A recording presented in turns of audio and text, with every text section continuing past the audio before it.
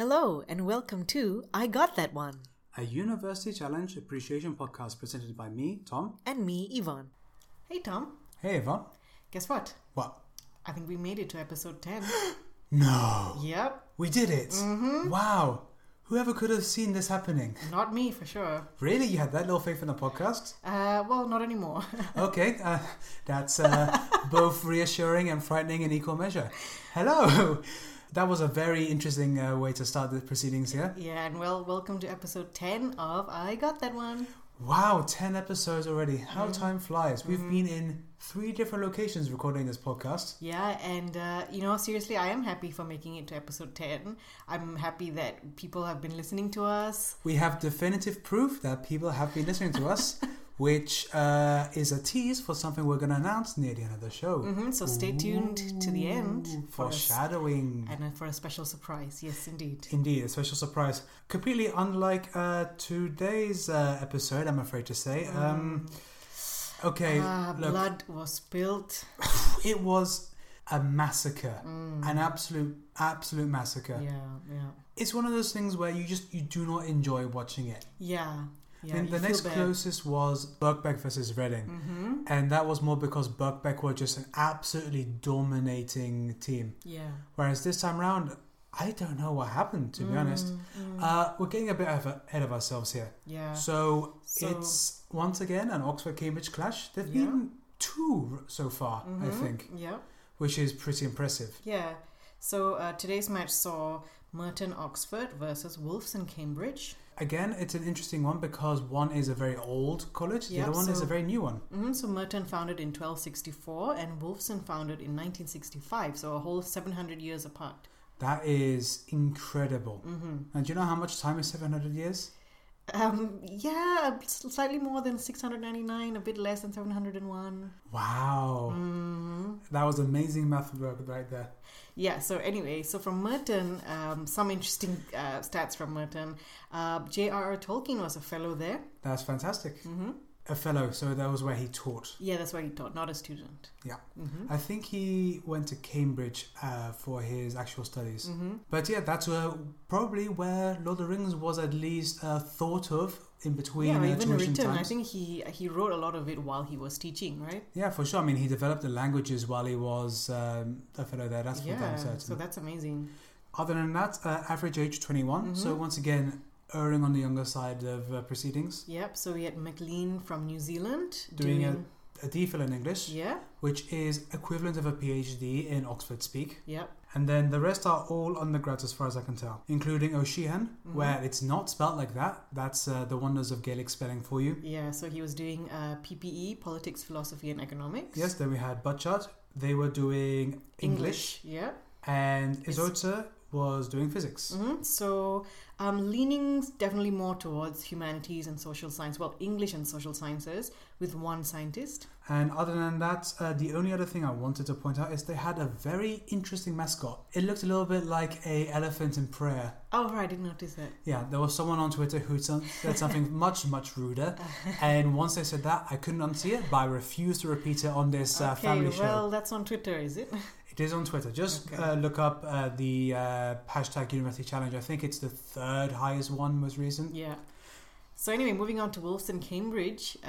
So how Wolfson was introduced was by actually talking about one of their more famous University Challenge contestants from the past. The legendary Eric Monkman, who got instant fame for barking the answers at Paxman whenever he buzzed in. Yeah, popularly known by his fans as a god amongst men. Yes, frequently compared favourably to other people's children. No, saying that they loved him more than their own children. Yeah. This towering, intense Canadian who won the hearts and minds of the British public. And honestly, he was a true sight to behold. Yeah, I mean, to be a figure that you describe a college while you're introducing them, I mean, that's an all-time high, I think. I think that probably makes him the most famous alumni of Wolfson, which is quite telling. And I think that kind of weighed heavily on the Wolfson team. I think so. And this is kind of getting into how we generally feel Wolfson did. I think this had a lot of bearing on their confidence, I would say. It probably threw their game somewhat to be reminded, oh, by the way, you have that reputation to live up to. Yeah, I don't know if you noticed, but when Eric Monkman was mentioned, some of the team members of Wolfson they made this kind of sighing gesture and looking away like, oh God, no, we have such a tough act to follow. I mean, it'd be kind of like when Imperial were introduced, if Paxman said, and from the people who brought us Brandon, it's whichever losers they could find to fill in their shoes. Oh, man. Yeah, so you could tell that, it kind of threw them off their game. But anyway, getting to the Wolfson players themselves, we had Carvosa from Australia doing law. Doing law. Masters of Law. Klaus from Germany doing an MPhil in International Relations and Politics. Yeah. Taking slightly longer than the cameraman expected to explain definitely what his deal was. And then Captain G doing an MA in Environmental Policy, which I think is really cool and important. Yeah, and Schwing from New York doing a PhD in law. So what was interesting about the team here was there were no scientists. So this was pure social sciences, if you can group law under social sciences, which I think generally you can. I mean, so it just depends definitely on how you no apply. hard sciences, no mathematics. Oh, for sure. And also average age of 28. So even though it's all postgrads, it's not extremely old postgrads. Although it's very clear that I think Schwing was the most senior of Mature the team. candidate, yeah. Yes. And with that, I guess we should get into this absolute bloodbath. And we start off as what happened in a lot of the competition, Isota buzzing in and getting it right. And I was very impressed by Isota. I was too, yeah. He's not as memorable, I would say, as, for example, Webb was or Sherlock, because they're not. He just looks like your, kind of run-of-the-mill individual, but he was sharp as attack, really getting in there. Definitely, they're excellent candidate. But that's not to say that the rest of Merton were slouches. Butchart also buzzed in quite a few times consistently. Oh, Shehan as well. Definitely. The only one who didn't buzz was McLean, as far as I'm aware. Yeah, McLean didn't. So just from Merton, so we had Isota who buzzed in 6 times, Butchart 3 times, and O'Shehan 7 times, 4 of which he got correct. So pretty impressive stats. Yeah, not bad at all. And also McLean was definitely very heavily involved in the conversations. Yes, he was. So again, as I keep on reiterating, just because they don't buzz in doesn't mean they don't deserve their place there. They're definitely helping get the team to where they are. For sure. Now, this is where I'm going to be a little bit more critical, in that I really feel like Merton needs to get better at their team discussions. I think so too. They take far too long. And I think part of it might be Butchart. The good thing that they do is that they listen to absolutely everyone. The downside of that is that they don't come to a decision quickly. And sometimes, on more than one occasion, they were starting to answer and stopped to get another confirmation. Yeah, so I think they definitely can be a lot more assertive in the next round that they play. For sure. And you could tell that was starting to wear on Paxman, because I think that's the most time I've ever heard him say, come on. Yeah, I think so too. And near the end, you could hear in his voice, like, come on, please, we have a television show to film here. Yeah, so I think as captain, sometimes when your teammates are clearly unsure, then that's a call for you to just pass or take a risk on an answer that is in your head. But, to take too long to confer, it's not good for either of the teams. Yeah, you need to be a little bit more decisive when it comes to these things. For sure. Compare this to Imperial, where in the last 4 minutes when they had so much to catch up with, part of the reason why it worked was because Cohen was not afraid to say, we don't know, we're passing. Yeah, definitely. So well, we hope that, maybe this is just because it's their first time. I think it's probably first time nerves. Again, like Paxman said last episode, it's a very scary place to be. And it's well outside everyone's comfort zones, especially for, I think, younger individuals, first, second year students.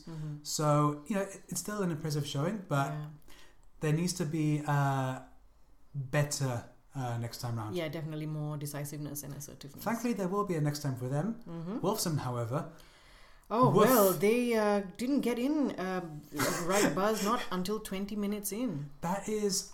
I don't think I've seen such a one-sided performance in such a long time. Yeah, Close, I think, attempted a couple of times. Unfortunately, didn't get either of those right. Yeah. Thankfully, he didn't interrupt. Yeah. Because that would have been... Nobody interrupted. Yeah, that would have been monumentally bad. Actually, there were no dropped points this time round, which was impressive. Although it might have spiced things up a little bit more. Yeah. I'm just thinking of when Kings dropped so many points.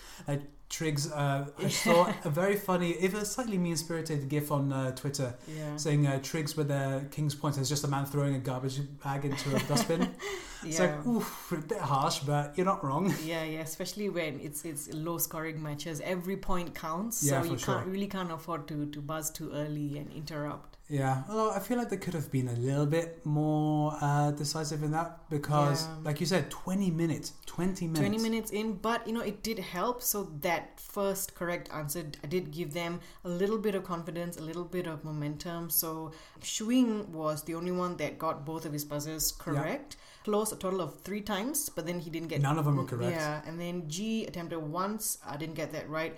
Carvosa, towards the end, got 1 right. Yes, he was the last correct answer of the competition. Yeah, so, I think at that point the damage was already done. Mm-hmm. There was a little bit of momentum, but they couldn't carry it through to the very end.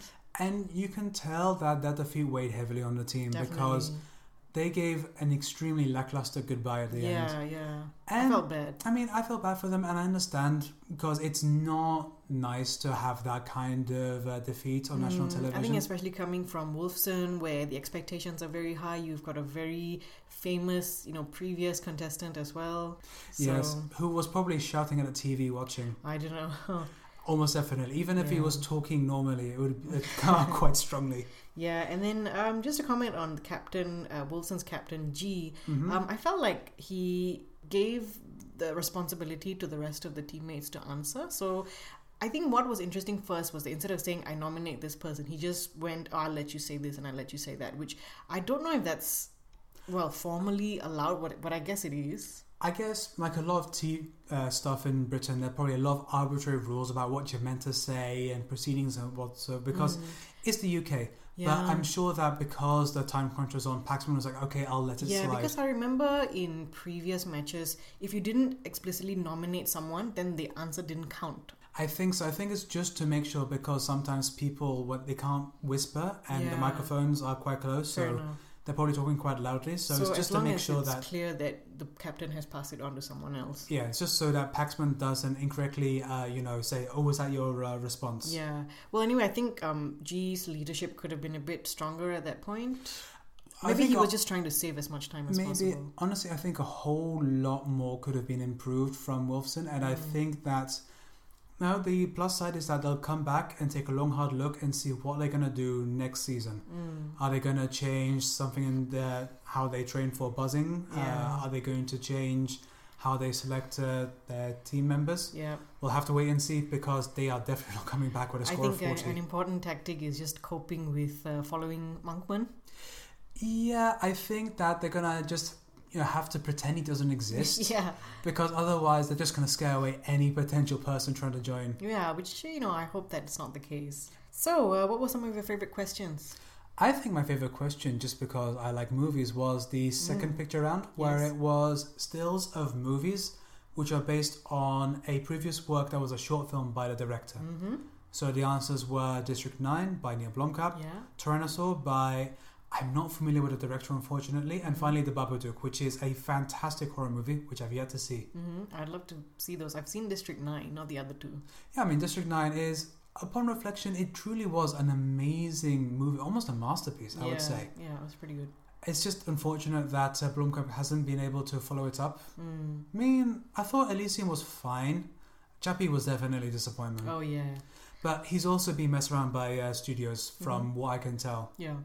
But that's a whole other conversation. We're not a movie podcast. Yeah. My favorite question was classical musical compositions that appeared in Murakami novels. That was an interesting collection. Not quite as fun as a Tchaikovsky diss tracks. Definitely not. Yeah, because I like Murakami. I've read a couple of his books, and there's definitely an air of melancholy, loneliness, a bit of whimsy to his books. So you could kind of see, listening to the actual musical compositions that inspired some of these books, it made a lot of sense to me. That's good. I mean, unfortunately, Merton got none of them correct. Yeah. Actually, that was another thing. Merton, not a good track record with the team answers. Not really.